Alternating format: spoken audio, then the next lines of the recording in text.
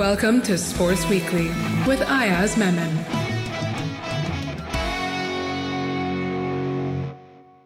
Welcome to the first episode of Sports Weekly with me, Ayaz Memon. Join me and we'll travel together in the sporting world every week and take a deep dive into understanding all that's happening in this ecosystem.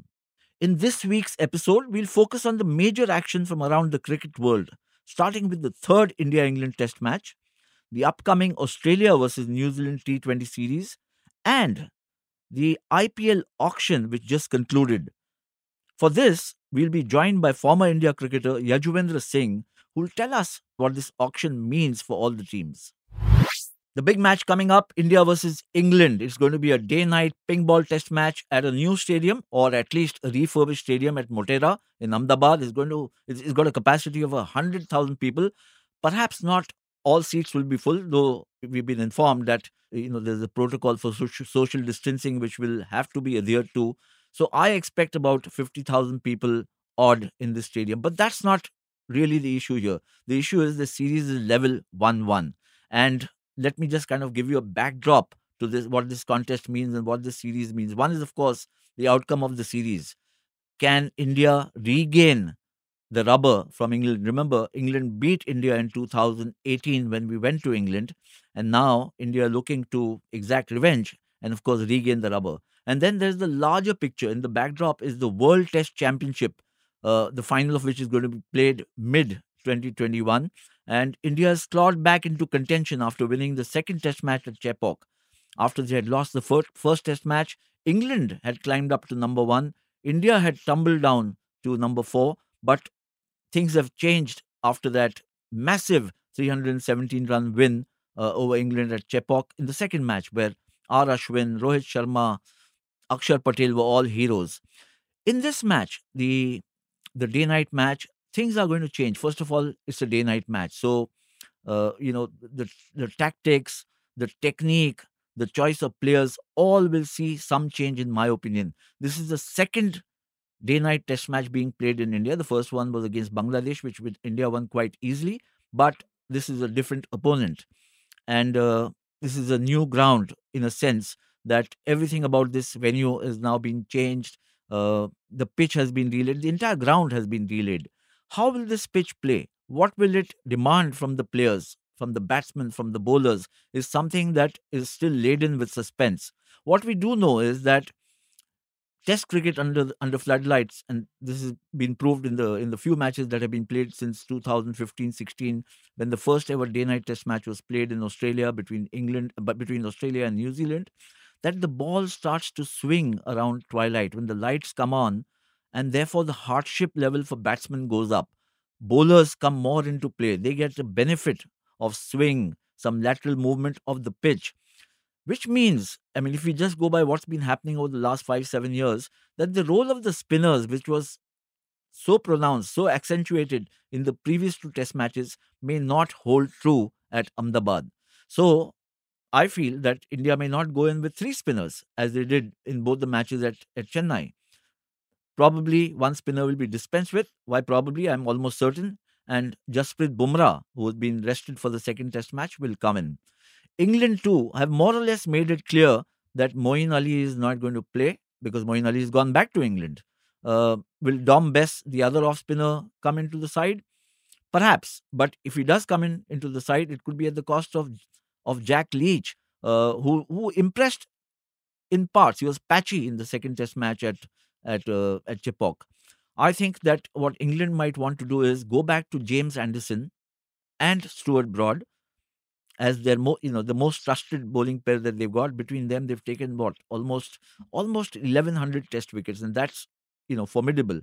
And test the Indian batting, the strong Indian batting, with swing and seam movement. And then, of course, they've got Ben Stokes in support. It's almost certain that Jofra Archer will play. So it'll be a three-pronged pace attack. Anderson, Broad, and Jofra Archer, according to me, with Stokes in support, and either Jack Leach or Dom Bess as the lone spinner. But really, the test for England is about their batting. It's looked so fragile. It's looked so vulnerable against the turning ball. They'll be hoping that this pitch holds up, because if it starts turning, then India have got what I call the most valuable player currently in not just in Indian cricket, but in world cricket, and that is Ravichandran Ashwin. He's just come along so splendidly in the last 5 test matches that he's played. This 2021 season has been bountiful for him. 5 matches, 29 wickets, 200 plus runs. He has kind of catapulted himself into that cluster of all-rounders, which includes, in the Indian context, Kapil Dev and Vinu Mankad. It would have been heresy to include anybody else in that cluster, but Ashwin has made such rapid strides, it's going to be very difficult to keep him away from this cluster. All in all, it promises to be a very engaging test match. Remember, if India have to qualify for the World Test Championship, they have to win the series. If they win 2-1, they are through to the World Test Championship. For England to qualify, they have to win by a 2-win margin. So they have to win 3-1. They can't win 4-0. They have to win 3-1, which means they have to win this test match. If they don't win this test match, then they can't make it to the WTC final. The Trans-Tasman rivalry is going to be revived when Australia go to New Zealand for a series of 5 T20 matches. This is it's become the staple diet the world over. The cricket world, just laps up T20 matches. So I'm not surprised that they're playing 5 matches. But really, the story in Australia and of course in the cricket world is Australia pulling out of a tour of South Africa. Now, this was a tour that was much looked forward to in South Africa, in Australia, not just for the financial aspect of it, because South Africa were looking to make some money out of it, but also because there's the World Test Championship, as I mentioned in the other context with India and England, Australia is in strong contention. Now, Australia have actually shot themselves in the foot because by not going to South Africa, they cannot win any points. And remember, they lost 4 points because of slow over rate against India in the series against India. So they are in danger of being bumped out of the World Test Championship because New Zealand is the team that qualified automatically when South Africa were not hosting Australia, when Australia pulled out. And India have made a strong comeback against England. So it looks like it could be, or it will be, New Zealand and India getting into the World Test Championship final. Fingers crossed, all Indian fans will be hoping that happens. But Australia, who at various points in the last year and a half looked good. I mean, they were either the number 1 ranked test team, also ahead in the World Test Championship. It's been kind of going back and forth.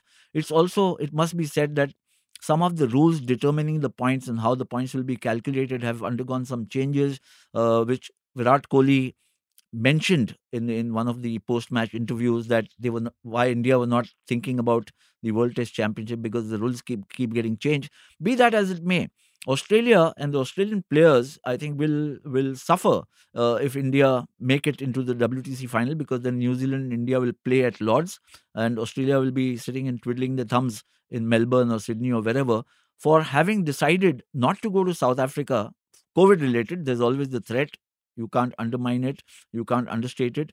But if other teams can come to Australia and play, including India, and domestic cricket is going on in Australia while the COVID issue still rages, and while South Africa have been hosting other teams to come and play there, it just escapes understanding why Australia would take such a deliberately cussed stand of not going to South Africa. I can only think of one explanation, is that a new, there's a mutation of the COVID virus, and there's a distinct South African strand which has come out, which perhaps has alarmed the Australian Cricket Board, perhaps some of the cricketers themselves. But all told, is going to cost them dear it could cost them very dear in the World Test Championship. Coming up next, and this has to be perhaps my favorite story so far this year, which is West Indies beating Bangladesh 2-0 in a 2-test series. Now, when West Indies went to Bangladesh, nobody gave them a hope in hell. Not because Bangladesh are invincible at home, they have been beaten there, but because the West Indies team which went to Bangladesh this time just lacked, it seemed at that point in time, lacked any arsenal. They just didn't have the firepower. 5 or 6 of their big cricketers were missing, including captain Jason Holder, Darren Bravo, the batsman, and so on. It looked like a mismatch. But hey, look at what happened. The first test, West Indies won with Shakibul Hasan playing. Now, I'm saying this deliberately because Shakibul Hasan is the fulcrum. He's the key figure in Bangladesh cricket. He's come back after a 1-year ban. and performed splendidly in some white ball cricket. Looked extremely good in the first match too, first Test match, till he got unfortunately injured, and his injury actually did help West Indies because they were set to chase 395 runs in the fourth innings. I mean, that's an incredible figure to chase, especially for a team which was almost in tatters in terms of talent. And then they found somebody, the West Indies, Kyle Myers. He's not a rookie. He's about 27, 28. He comes in and makes a double century in his maiden test debut, and the fourth innings of the test match, and helps West Indies overhaul 395. So while we were all clamoring and, of course, applauding and exulting about India's magnificent win over Australia in Brisbane, this was no less. I mean, you put it in context, this was a dramatic or melodramatic win as any in the history of Test cricket. And what it did was it just made West Indies so confident going into the next Test match that despite the best efforts of Bangladesh, they ended up winning the second Test match too. So West Indies have won two on the trot, beaten Bangladesh at home, never an easy task, as I might say. And suddenly it has sparked off interest not just in the Caribbean islands or the Caribbean countries, but all over the cricket world. And who doesn't want the Caribbean flavor, the Caribbean style of cricket to prosper? It's been a long while since we talked of great teams from the West Indies. You have to go back about 30 years, if not longer. When you look at the lineage and the legacy of West Indies cricket, you're talking of the three Ws: Weeks, Waddle, Walcott, Sobers, Canhai, Hall, Griffith, Lloyd, Marshall, Richards. I mean, I can go on and on rattling off names, and then you come to you come almost to a thudding halt when you enter this millennium.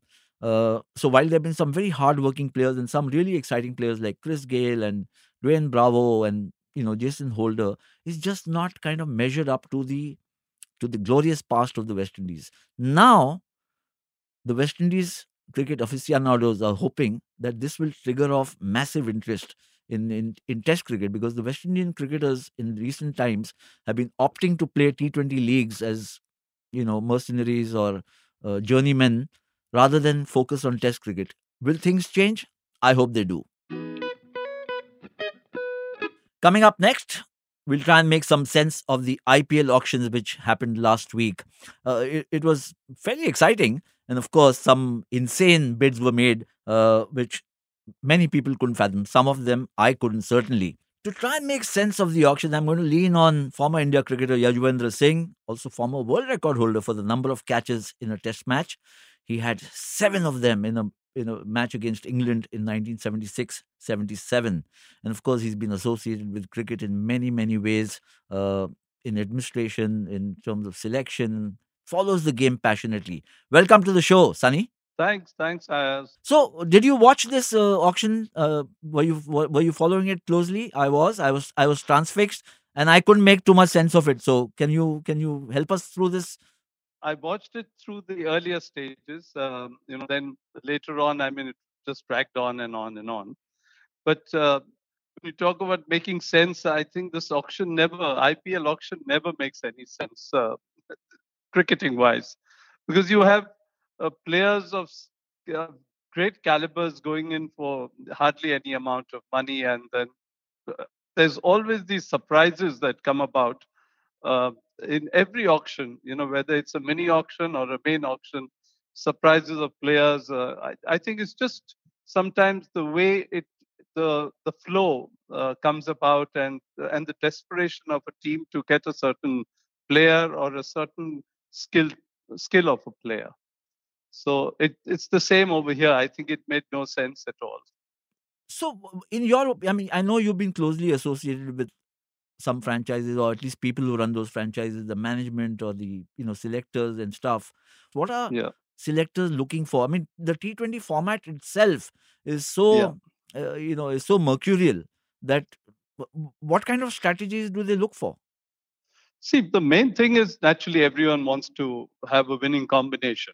And for that, you need to have a good batsman up in front who can also be aggressive and consistent, and a good all rounder and a hard hitter at the end. Those are, and these days, a good leg spinner or a spinner who can actually flight the ball, because they seem to be able to capture many more wickets than just the normal bowlers. So, and then they all look a lot about, you know, the fitness of a player and the availability of a player also. So at times, they are not too sure of, let's say, an all-rounder and his fitness. Then they try and find somebody else who can replace him in a similar sort of skills. And it's basically on that. It's basically the availability and the way can this player play to our plans. And another thing that is very important is how do they gel with the team and how do they gel with the franchisee? Because a lot of them find some of the players very difficult to deal with, and that is something people try and find out. Whether is he somebody who can easily sort of get along with all our players or our franchise, and I think those are the basic things. But the main tactics are having a good, opening batsman in the earlier batting order, having a good all-rounder and a hard hitter at the end. That is the most important Well, thing. well, the trend of this auction seems to be that everybody seems to have been chasing all rounders, whether it's fast bowling all rounders or spin bowling all rounders like a Moeen Ali or a Krishnappa Gautam or a Kylie Jamieson. Yeah. There's been such a clamor, or Glenn Maxwell, Shakibul Yeah. Hassan, you name them. It just seems, guys who can bowl and bat or bat and bowl. It seems to have commanded a premium this time. Yeah, because they're useful in many ways as such. They're useful to you as they take a bowler's position as well as a batter's position. And a lot of these all-rounders, because of their ability of being able to do both, are fierce hitters, are hard hitters as well. So, I mean, that is something that is always useful in T20 cricket. I think all-rounders basically, even in the one-day cricket, when India won the 1983 World Cup, there were so many all-rounders in that Indian team. They may not have been, all of them may not have been a Kapil Dev, but they were all contributors. And I think gradually the T20 is also moving into that area, that we would rather have somebody who can contribute in certain ways in whether batting or bowling, and that's why they tend to get more preference. So, I mean, bits and pieces players command the best price. I'm not being facetious about it.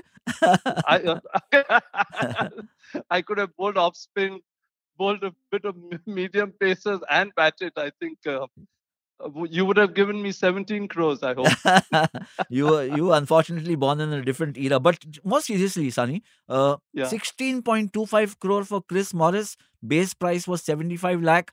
I mean, Uh, what's happened? What was happening? What is going on in the minds of the RCB, think tank? I I think they just got carried away. I really honestly feel that every time Rajasthan Royals, I've seen that over years, and I've been following them. And as you said, yes, I have been quite close to them as well. I'm quite flabbergasted as to why you would spend a. I mean, he was Miller was their own player, Rajasthan Royal player earlier, who hardly played anything for them in any of the matches, and he's not done something exceptionally good in this last year or so. For him to sort of demand such a great price, sometimes you just get carried away. Maybe they thought they needed somebody to give Ben Stokes, if something happens to him, to give him a little bit of reprieve. And maybe that's the only thought that I can put through. And and I think the battle, the auction battle, just carried them to another level. So, and what do you make of RCB spending 29.25 crore on two players, Glenn Maxwell, who's actually been an underperformer if you look at the last few seasons, Yeah, and then Kylie Jamieson, of course, he's had a great home season and he's an yeah, exciting young, upcoming all rounder. But correct. 29.25 crore, I mean, For these two, Glenn Maxwell, yes, I agree with you. But then, Maxwell, maybe if money is not everything that all franchisees look at. They really, at times, if somebody says we want Maxwell, then they get it at any price. And that's what I think has happened with both Miller as well as Maxwell. Maxwell, I think they need somebody. There's such a lot of dependence on De Villiers and Kohli, and if they get out, the team seems to struggle. To have three uh, sort of brilliant players or T20 players, they feel maybe Maxwell will give them some sort of momentum in the middle Yeah. order as such. So I'm going to talk about two other franchises. That one is, of course, CSK, who've actually Yeah, taken Moeen Ali away from RCB. 7 crore, Crores. maybe because this time the tournament will be in India, so Chennai pitch will help spinners. But they've let go of Harbhajan Singh, and Harbhajan Singh has been picked up by Kolkata Knight Riders, and they've also got Shakib Al Hasan. And it looks like what Chennai Super Kings was in the previous edition or the previous 2 years, Dad's Army. Yeah, KKR is yeah, ending up looking more and more like that. Andre Russell, Sunil Narayan, a little yeah, long in both of them, not getting any younger. Shakib in his 30s. Then, of yeah. course, there is Harbhajan Singh. Ian Morgan himself, he's a very fit man, but he's 34. So it just seems there's a shift in their tactics because a couple of years back they had gone in for a complete overhaul and got all the youngsters in. And I agree with you there totally. But the good part is they've got Karun Nair. Yeah. I think he'll be a good advantage for them in the batting, at least part of it. And I agree with you on the CSK because somehow or the other they just. The Raina to keep Raina there. Again, like you said, Moeen Ali, he's not done great even in this series as such. But they seem to be going more for experience. I think somebody that Dhoni feels comfortable, he can handle. I get that sort of a feeling.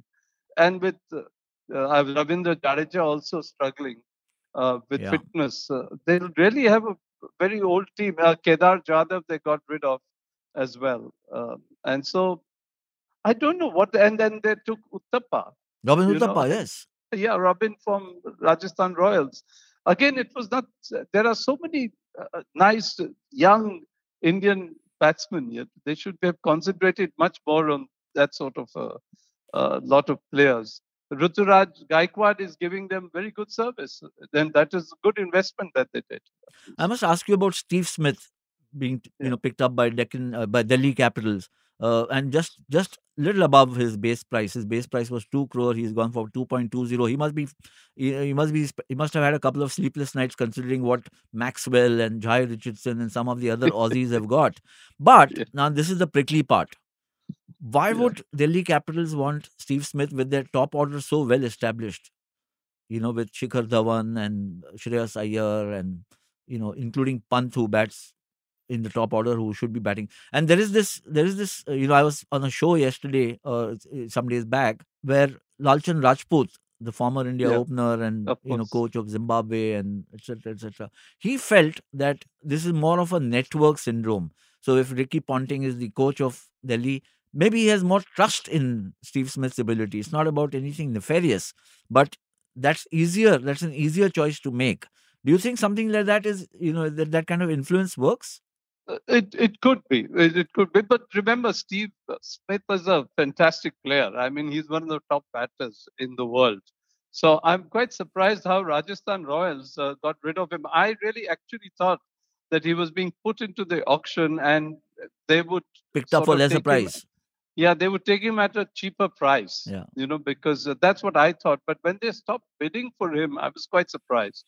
And then he didn't carry forward from 2 crores. And I agree with you on Delhi. What will happen? It's going to be a battle between him and Rane That's true. for a Yes. position. Yeah. Because both are similar. You can't have both of them in the same sort of team. Well, they were both together for Rajasthan, and we know that there was a bit of a issue because, in fact, Rahane opted out and went to Delhi. Yeah, but even Steve Smith, I mean, you wouldn't want to get rid of a batsman like Steve Smith. Yeah.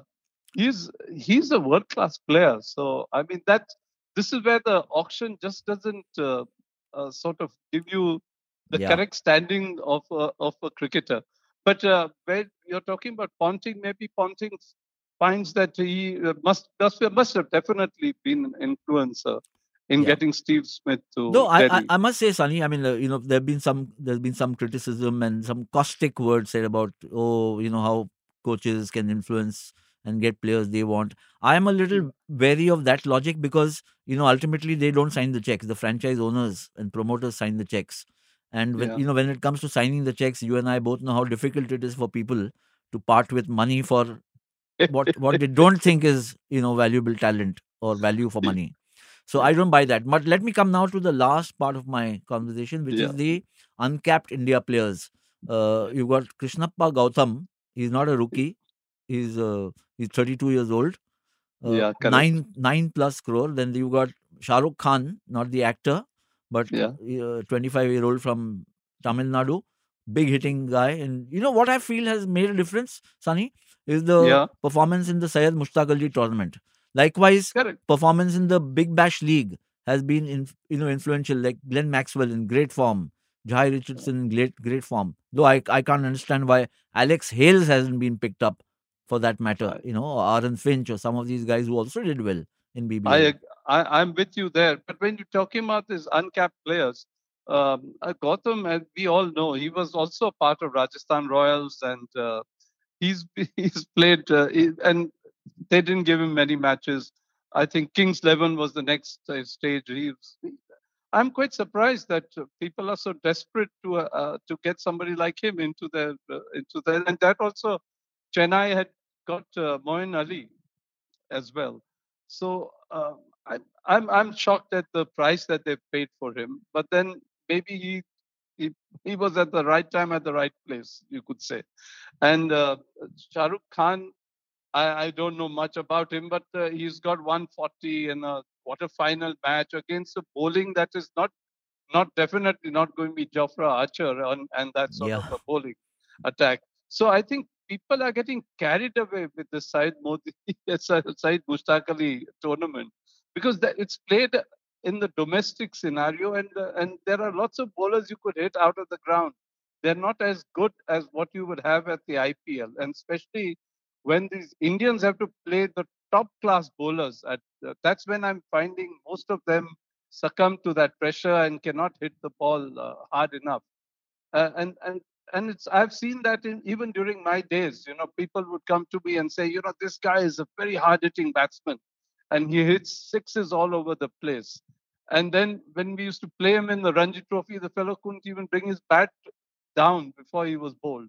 Similarly, things happen to people. People are getting carried away seeing domestic cricket Yeah. and not realizing that what the bouncers and the speed that they will have to face is totally different. So uh, it's very good for them, that they've got there. At least I feel good that our uncapped players are being given this opportunity to mix around, to see what is happening around, in world cricket, and Yeah. and rubbing shoulders with the best. There's a lot to learn. I think that's really the big story about the IPL outside of the money and who wins and who loses is the learning that is spread around on the circuit. Youngsters learning. Mohammad Siraj learning from Dale Steyn, for instance, Yeah. which has been great. So, thanks a lot for speaking to us. Before I sign off, I have a word of advice for you, Sunny. Dye your hair, Okay. pull out your old whites, and be ready for the next auction. If these guys can earn 9 crore and 10 crore, I'm sure you can do Yeah. better. Thanks so much. Thank you. Okay. Thanks. Bye-bye. It's time for Fantasy Picks. And now let's go over to our super fan, Mr. Fantastic. Hey everybody, I'm Mr. Fantastic, and I'm here to help you pick the best fantasy 11 for this test match. It's a tough one because the English have sent Moeen Ali back, and it's surprising, but they've got this strange rotation policy going, so some of their best players end up going back. But it's going to be tricky for more reasons than one. We heard that it's highly likely that Jofra Archer, James Anderson, and Stuart Broad are all likely to pay. Now, you won't have enough money in any of the fantasy games to buy all three of them. At the same time, this looks like a day-night pitch that will suit the bowlers more, which means that your batters are not going to get you as many points as you should. So the balance is going to be important. I would go with an 11 that is leaning heavily towards the bowling and not so much towards the batting. Expect the batsman to fail in this one, but you still need to pick the batsman. So, what's the 11 looking like? You also need to start with a keeper. I'd say go with Pant because he's in form. Form wins over everything in this part of the game. Go with Pujara. He's most likely to hang around at the longest. Go with Root because he's again in form and he will probably enjoy these conditions with the bowlers hammering him short ones and not balls that go along the ground. Pick Gill. He did well on some of the faster pitches in Australia. Folks, Bairstow, both of them make it. We don't know who England will call on to keep, but it will most likely be Folks given how well he did in the last test match. Get Stokes, Anderson, and Archer because that's the pace battery that's really going to wear down the Indians. Bumrah and Ashwin, and I pick Bumrah over anyone else simply because he's got what it takes to make any of these batsmen around the world suffer. None of the other Indian bowlers I expect would stand up to him. Ashwin picked again for form. That's your 11. If you do better than me, don't tell me. But if I do better than you, expect to hear from me. Have a good one. Bye. Okay, folks, that's it from me for this week. Thanks for joining in. We'll catch up again next week.